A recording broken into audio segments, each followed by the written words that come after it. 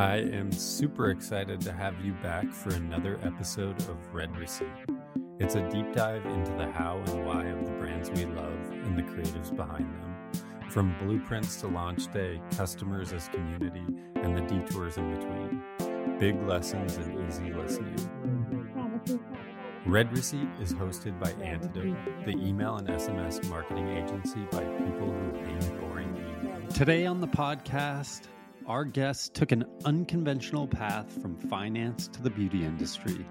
Julian is the CEO and founder of Superordinary, and he's on a mission to make the beauty industry accessible on a global level, connecting brands, creators, and consumers in an ultra-personal way that helps creators monetize and build their platform. Join us as we talk more about the beauty industry in the US and growing in an ever-evolving digital-first marketplace. As always, thanks for tuning in, and we hope you enjoy the show. Where are you from originally? My mom's Australian and my dad's Portuguese, Chinese. I was born in Australia and grew up in Singapore and Hong Kong. Fun fact, I have an identical twin brother. His name's Justin.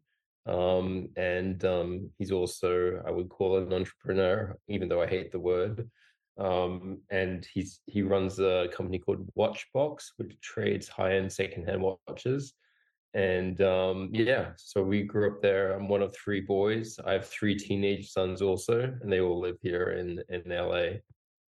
That's awesome. What originally brought you to the US? Well, geez, I've been coming to the US, I would say for the last 10 years, really. I originally started my career in the US. In 1997, I started my career on Wall Street, working at JP Morgan as a derivative trader. So that was like the heyday I felt in Manhattan in New York, which was super fun. And then I kept on coming back. I never really spent much time on the West Coast until 2013. I kind of got excited and interested in the movie business at one point, and invested in a movie called Point Break, a surfing movie with Keanu Reeves. Yeah. That's insane. Yeah, it was super cool, but there isn't any climax to that because I invested in Point Break 2, which wasn't Point Break 1. And when I did it, my brother was like, "Isn't Patrick Swayze already dead?" And I was, "Oh shit!" So my movie investment career took a very sudden turn. That is so funny. What did you study in school? Like, how did you get into finance? Were you interested in finance before you did that? Yeah, I think I grew up watching movies like Wall Street, Boiler Room, and I was always fascinated by the fast pace of the financial markets, like how these global markets worked and how people could look at currencies or interest rates or equities. And I was always fascinated by trading. And when I was at university, I studied economics and mathematics, and it really piqued my interest. I started trading a lot during university, and this was when you were using dial-up modems and AOL and Compaq, and I was trading options, and I think it was really, really interesting then. And then when I tried to get a job, I think I applied to 140 companies. I remember like sending out the same exact letter to 140 banks, and I would look up their addresses online, and I got 140 rejections. But eventually, I got a job, and I started trading and did pretty well, and eventually started my first hedge fund when I was 26. So I had a lot of luck to get out of the banking industry early and start my own company. So I ever since then I've never worked for another institution. What was it like starting a hedge fund at 26 years old? Yeah, it was really scary because I didn't even know what a hedge fund was. Um, Essentially, all I knew was that there was you know this opportunity to actually go out and manage other people's money, and it's not a secret. You get paid 20% of everything you make. And I was like, wow, that's really interesting. If you have the confidence in yourself, and if you can make $1 million trading, you can get paid $200,000. But if you make 10 million, you get paid 2 million, and 100 million, you get paid 20 million. So it was like this really interesting model where I thought, wow, you're working so hard for these banks, but if you could do it by yourself, this could be a really exciting opportunity. So I went off and I did that by myself, and started my own fund in Singapore. And then quickly realized I didn't have any money to manage. So I learned very quickly, oh, you have to raise money. So I started learning the skill set of going to people, friends and family, and seeing if they would let us would invest in my fund. Um, it was really scary. Back in 2003, 2002, um, no one really understood what a hedge fund was. There were very few funds in Asia, but eventually managed to build the fund and to a couple hundred million in assets. And later next year, we got acquired by a very large fund from the US, and I became a portfolio manager there. What was it like building the fund to that level of assets under management? Like, were there specific um, areas of expertise that you felt like you leaned on that helped you build? Was it a gradual learning curve over time? In all honesty, I feel like it's a lot of luck, because I think trading it's all about timing, and Yeah. timing is really hard to predict for anything. Who's to know what's going to come around the corner? And I think it was, so I owe a lot of it to luck, because I think it was really hard, to convince someone to give you their hard-earned money and put it into your account and for you to trade when you don't have much of a track record. It's very difficult. But eventually, people began to trust you, and look at your returns, and eventually we were able to grow. So I think fund management and hedge funds, um, it's a really competitive market. There are some great funds out there today, um, but it was back then. It was like such a different world. Yeah. And I think what it really opened my eyes to was it really encouraged me to think globally and think about, it made me dream a lot in terms of like, what are these big ideas out there? Like, what if scenarios, what if he built this project, or what if he did this? Um, and I think that's what trading is about. It's like thinking through like ideas, like great ideas, and how do you express them? And sometimes you can express them through equity, sometimes through options, sometimes it's by building a skincare company. Whatever it is, like it's all about, building a view and then sticking to it. Did you have a view on, uh, like in terms of timing being right? Did you feel like you had an inclination that the timing in that market was just that moment in time and that you were going to ride the wave of it? Because I feel like I don't know your full background, but it seems like you've had success in very different ventures in some ways. And I Sure. imagine that's like partly timing those Yeah. motions.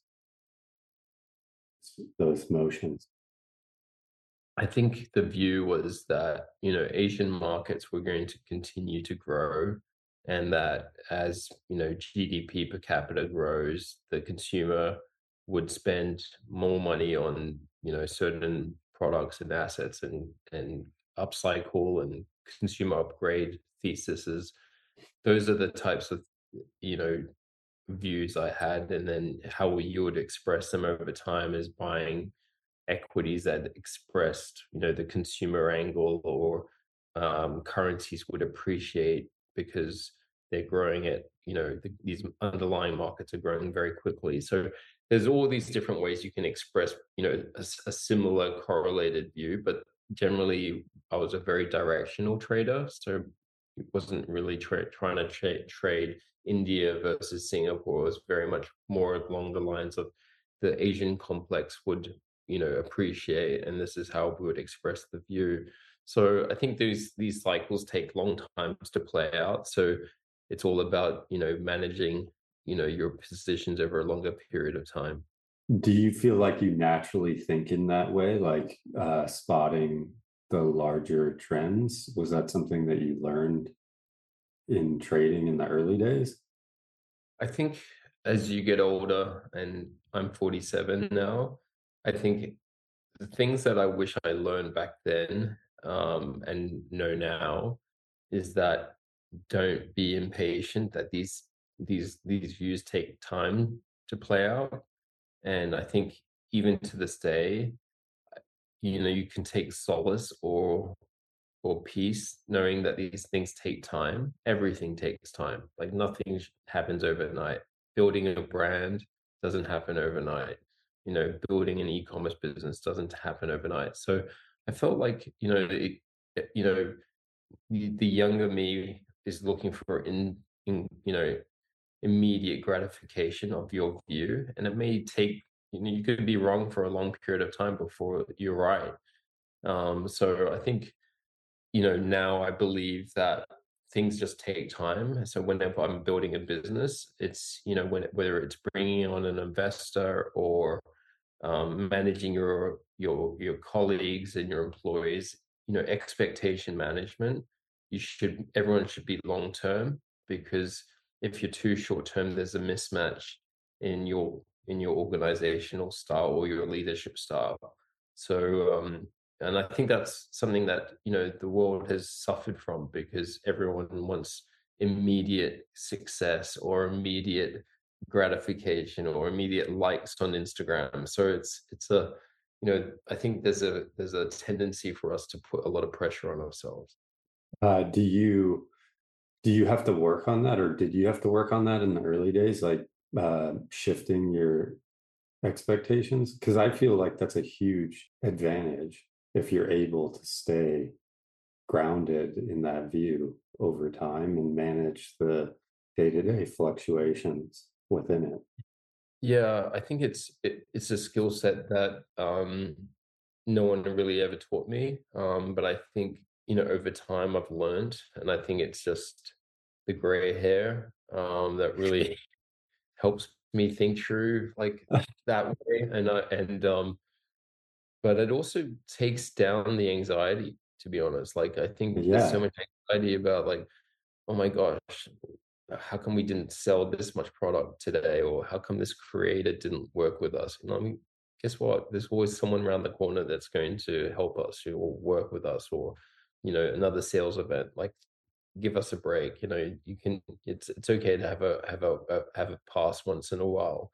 So I think there's a lot to be said about being honest and real about where your company's going. There's a tendency for businesses to over predict and over gross up their revenues just because they want to excite the investor. But to be honest, it's will bite you in the bum eventually, because if you don't hit them, you're on this treadmill and you're continually running up this inclined treadmill, and it'll come and get you. So yeah, you learn a lot, I think. And I think now, especially when we go through these very difficult macro environments, that it'll pay to be, patient. So when you're raising capital for your businesses, make sure that you can last to where the markets start to turn again.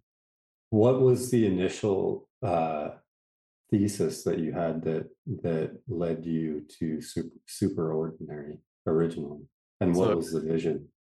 the vision, what was really interesting to me was that this whole concept of influencer creator as you know as a means to selling product was really interesting to me, because we Instagram and Facebook were like the first, I would say, wave of platforms that really helped, you know just for consumers to discover products, rather than going to Macy's or Nordstrom's and in shopping centers. You could find it online through these creators and these influencers.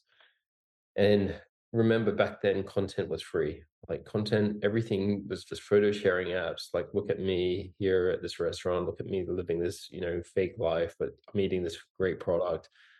And what really like piqued my interest was that in China, they seem to be doing something really different. Like, they were very much focused on social commerce, like helping brands get into the hands of the consumer by doing things like live streaming. And one of our live streamers we work with, just to give you an idea how big the business is that these live streamers do, just one person over the Black Friday equivalent sales. What do you think he sold in over 10 days? Just like in US dollars. I can't even imagine. Just, For one brand, or a whole bunch of brands, portfolio brands, yeah. $10 million. More. I'm going to keep drawing. $100 million. More. No, $150 million. Oh my God, $300 million. More? Yeah, over almost $4 billion US dollars. What? One person? Yeah, one person. So when you talk about scale and how, oh my God, my initial $10 million guess, horrible. so I'm just telling you, like, the world is very different. And I guess I've had the blessing and the curse of being able to see all these different things, living in all these different countries. But what tells me is that the world is a very exciting place when you think about it, that there is these opportunities and brands can do these things. So when I started Superordinary, I was really interested about like looking at all these, how consumers were discovering brands and purchasing products. So we built a business originally in China, where we were helping brands you know um, do live streaming or market their brands locally in Chinese to these Chinese consumers.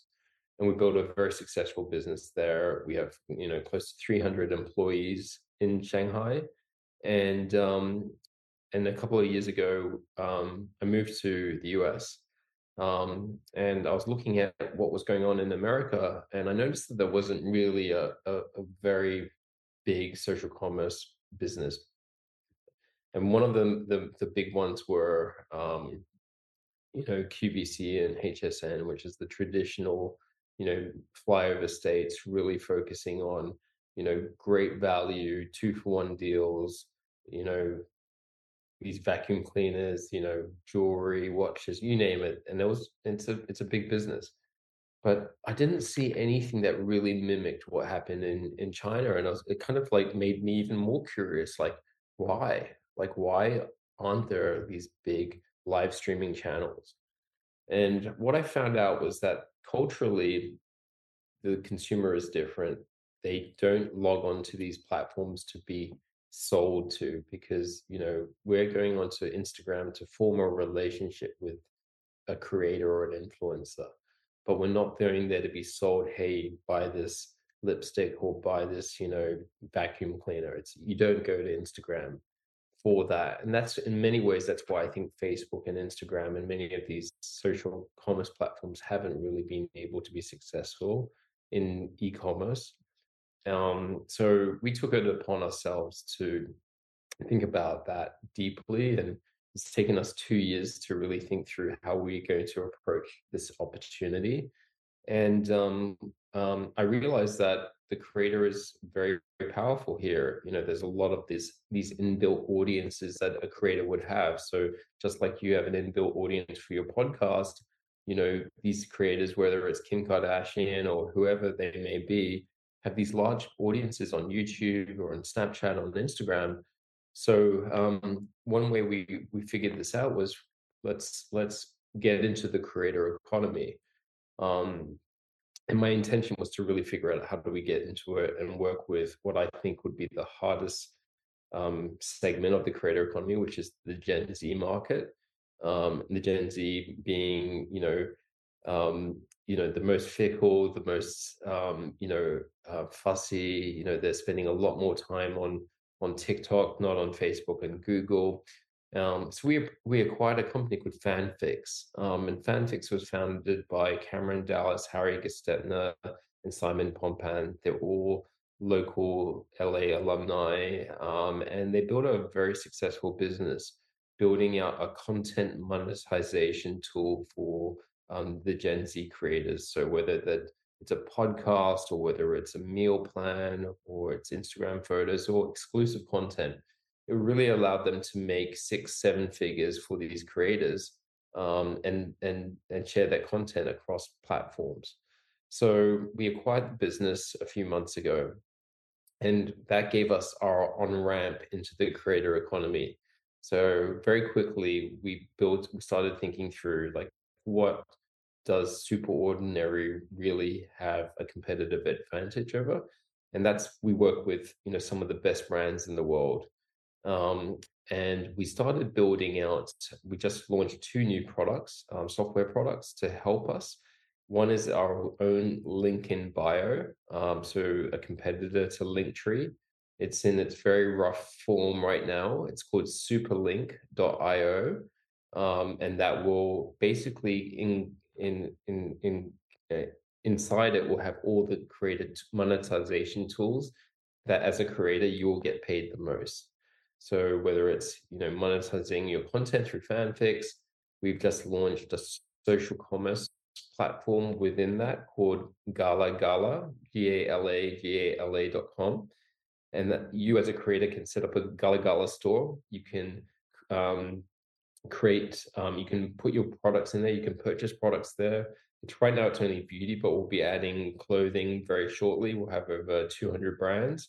And you can share that content to anyone on your audience on TikTok, YouTube, Instagram, and we're going to pay you for the number of views you create on that content you've made. So if you are using a natural deodorant, for example, and you create 100,000 views from your TikTok, we may pay you $500 for that content, and you may do 30 sales, we may pay you $400. So together you're going to be getting $800-900 into your account. So we're going to be able to allow creators at scale brands, which is creating content. How did you evaluate expanding the business into the US and making such a big jump after building a substantial team in China originally? And also, I'm assuming how did you originally evaluate expanding the business into the US, and also knowing that you are still managing such a large operation in China that's in a similar vertical, but maybe a slightly different expression of that theory, as you had said before? Yeah, I think the key when we made the decision was that we believed to be successful, we had to build capabilities globally for our brands and for our creators. And what it meant for us was, I think just because I have had the opportunity to live in so many countries, I felt very much at home, like moving and living in another country and setting up a business. But I did believe that the creator economy, the capital globally is in Los Angeles. And I think that stems from historically, as the entertainment industry has now slowly pivoted towards creators and continues to do so. Um, I think it was very important, if we were going to take our strategy seriously, to be based here. How does Superordinary partner with brands in the US? Because it looks from the outside like you partner with brands both for the international market opportunities, but also as a sort of accelerator within the States. Is that true? Yeah, so we have two different business models that we operate. One is where we operate as a distribution partner into global markets and to platforms. So we operate and distribute brands on Amazon, on Tmall, on Alibaba's platforms, and that product from the brand building their presence on these platforms. So we have a business where we build brands on Amazon here in the US.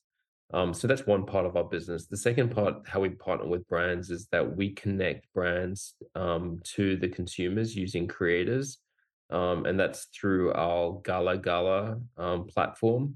Essentially, we are creating content using our creators are creating content and driving traffic to the Gala Gala website.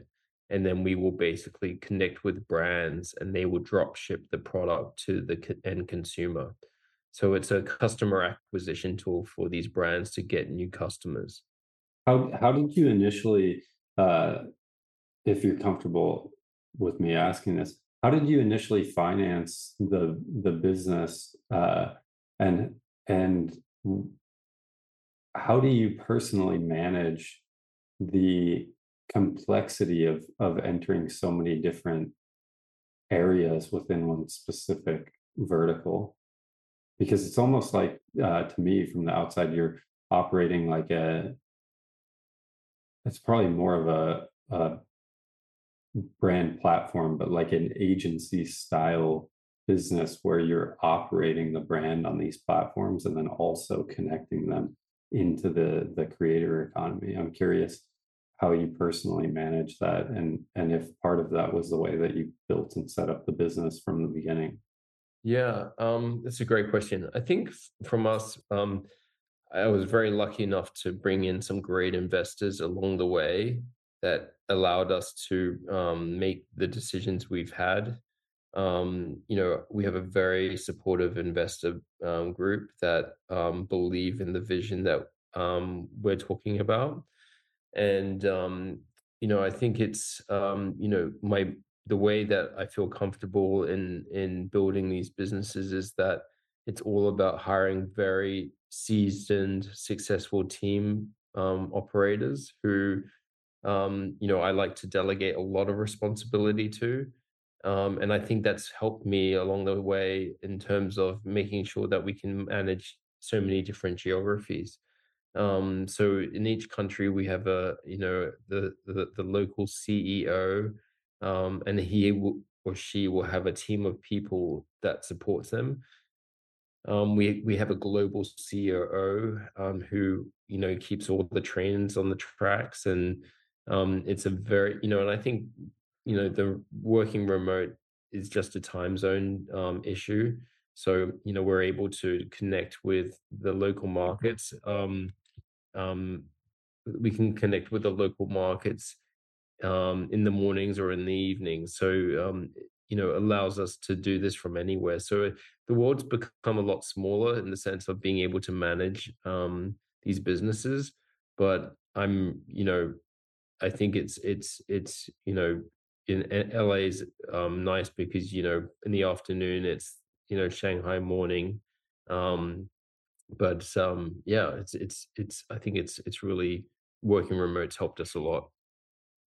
And do you view the business like long term as an opportunity to one day uh, get into in some form launching brands built by your group? Do you view it as like as more of an amplifier for existing brands?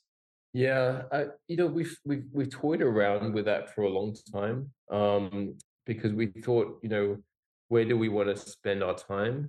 And I think from our perspective, we prefer, um, you know, working with other people's brands for now.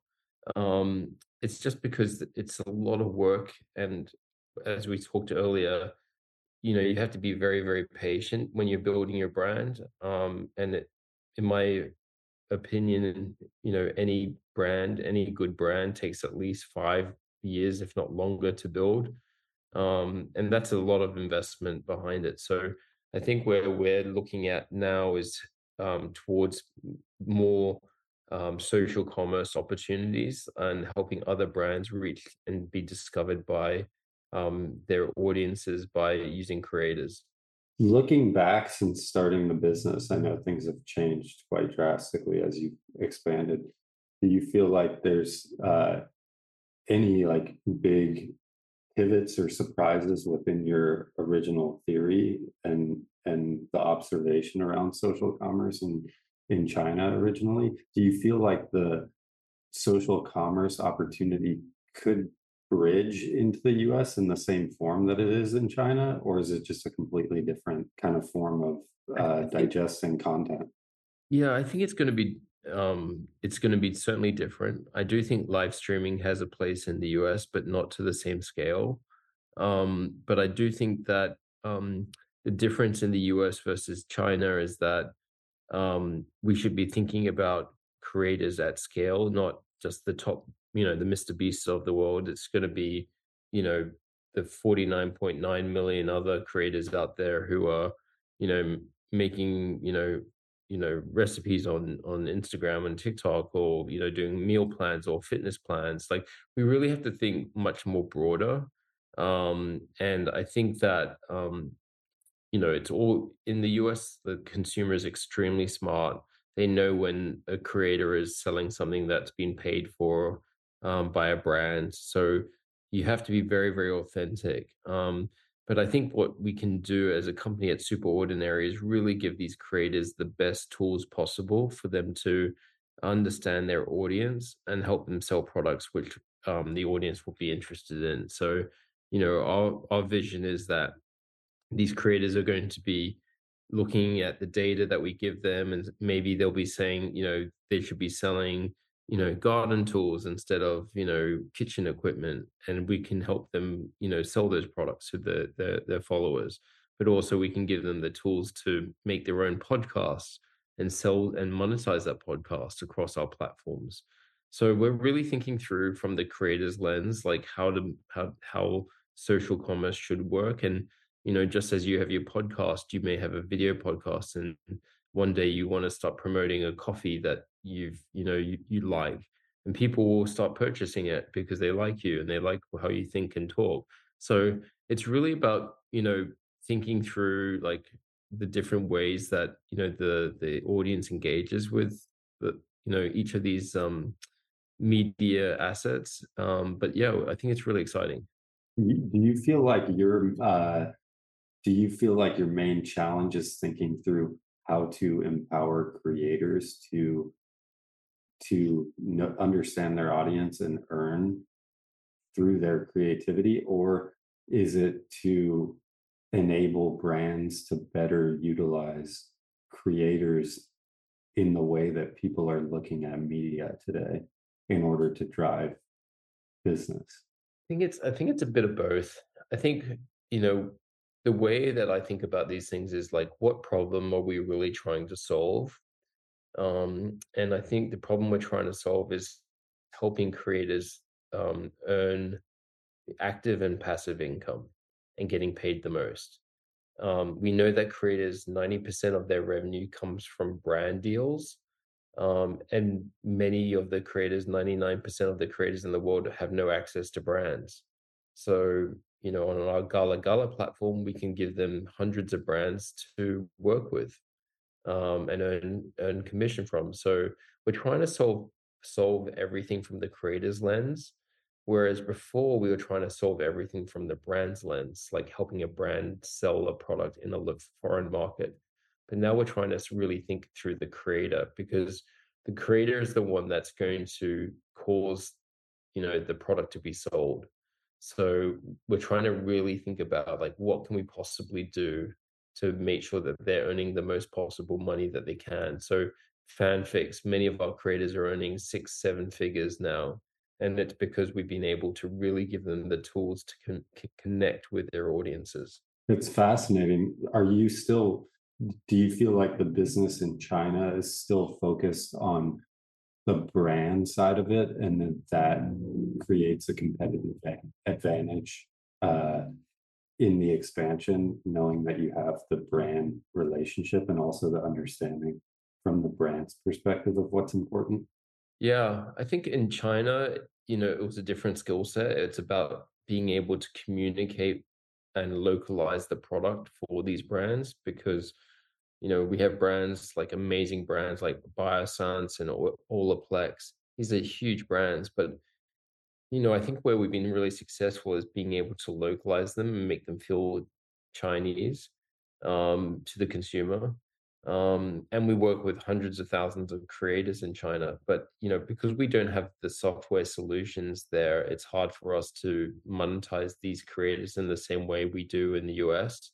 However, our business there continues to grow very quickly over there because the market size is just that big.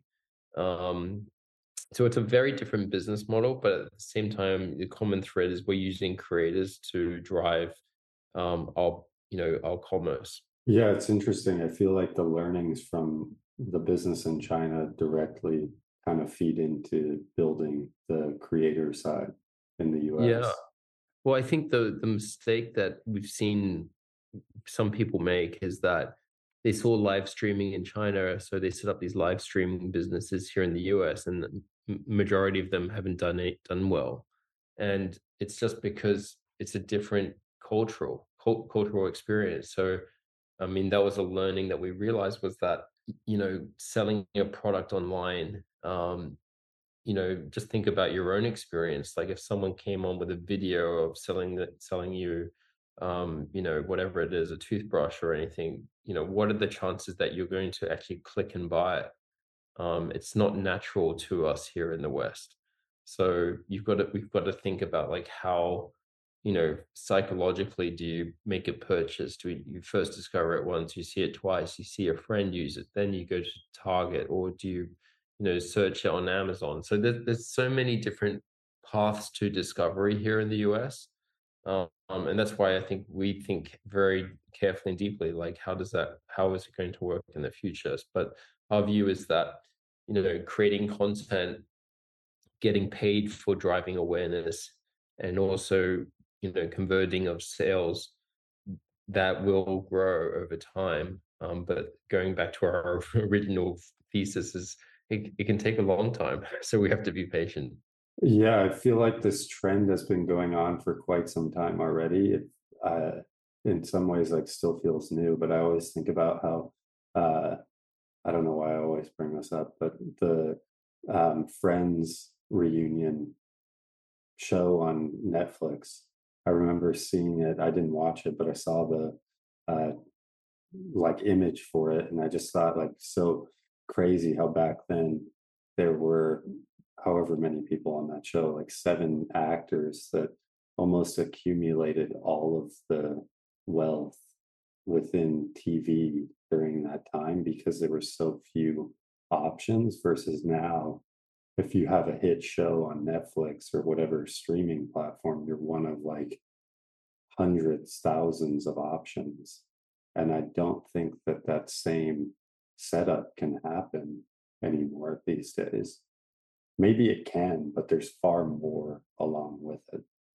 I know. I think the introduction of Netflix, of this one price per month, destroyed, Hollywood in many ways because it almost became, the rise of the Tom Cruises of this world and who so forth make, millions per picture that automatically went out the window because making content just didn't have its payback. So, you know, it's a sign of the times. So, we have to think differently to succeed in e-commerce these days, and that's why I think the future is going to be really exciting. I think one of my views is that we've lived through, hundreds of years of consolidation of businesses getting bigger and bigger. And now we're going through this consolidation phase where, things are, whether it's, finance with, crypto, or whether it's, all these different other industries, they're all being disrupted. But I think that ultimately these individuals, these creators are becoming the new small and medium-sized enterprises of this world. Like you yourself can have selling products, you can sell services, you can, monetize your content, and it all can all happen from your mobile phone. And that's really, spurning like this whole new industry where people don't want to work for these big organizations anymore and want to be fulfilled, not just financially, but personally through their own endeavors. So I think it's going to be really exciting to watch how this these industries become more and more the creator market grow, and it's just beginning. Do you feel like that same trend will be true in terms of brands? Like there'll be more smaller brands specialized within categories?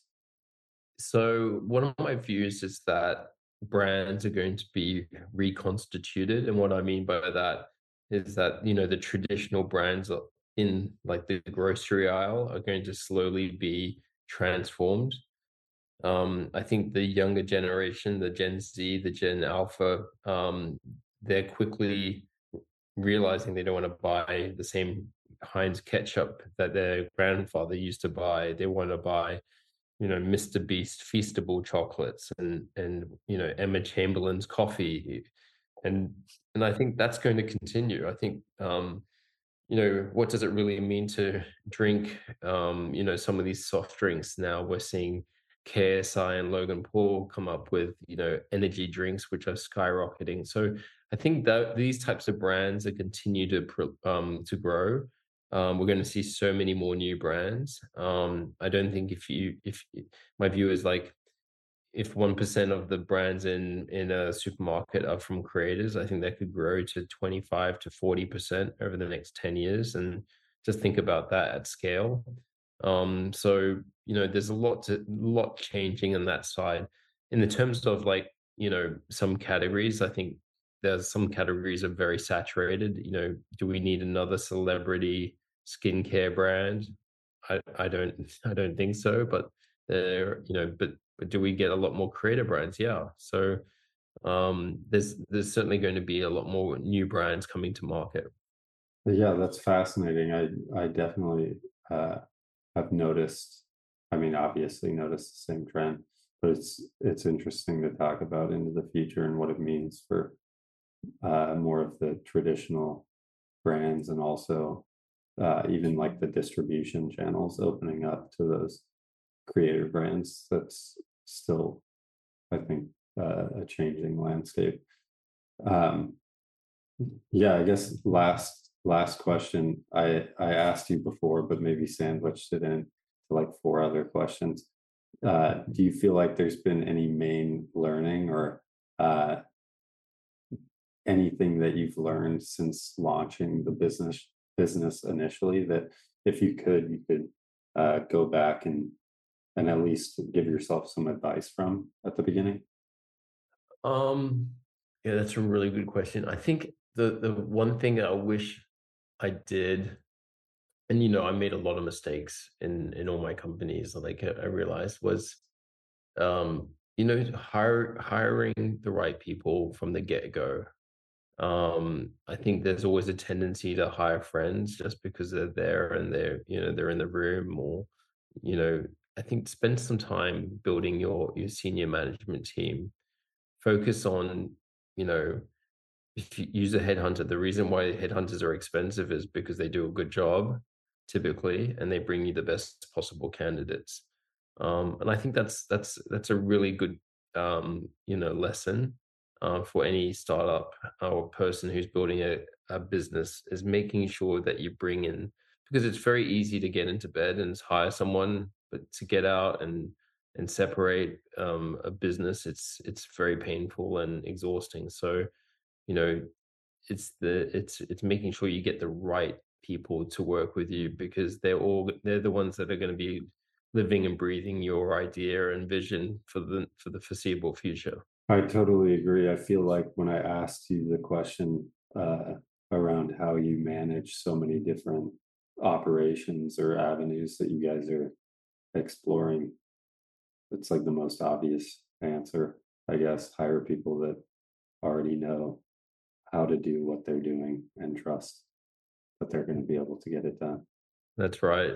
No, definitely. I feel like the long-term view though is like the challenge for most people to get around the urge to make quick reactionary decisions. No, absolutely. I think that's I really appreciate, having amazing people who work with me at the senior level who can really drive your vision. It's just like you make one mistake with a weak person and everything comes crumbling down. So yeah, I think that's the key. I mean, we have close to 700 employees now, and there's no way I could do it without incredible management teams surrounding me. Well, thank you again for taking the time to hop on. I would love to keep in touch. Definitely, anytime you're at Pinelli, swing by the office.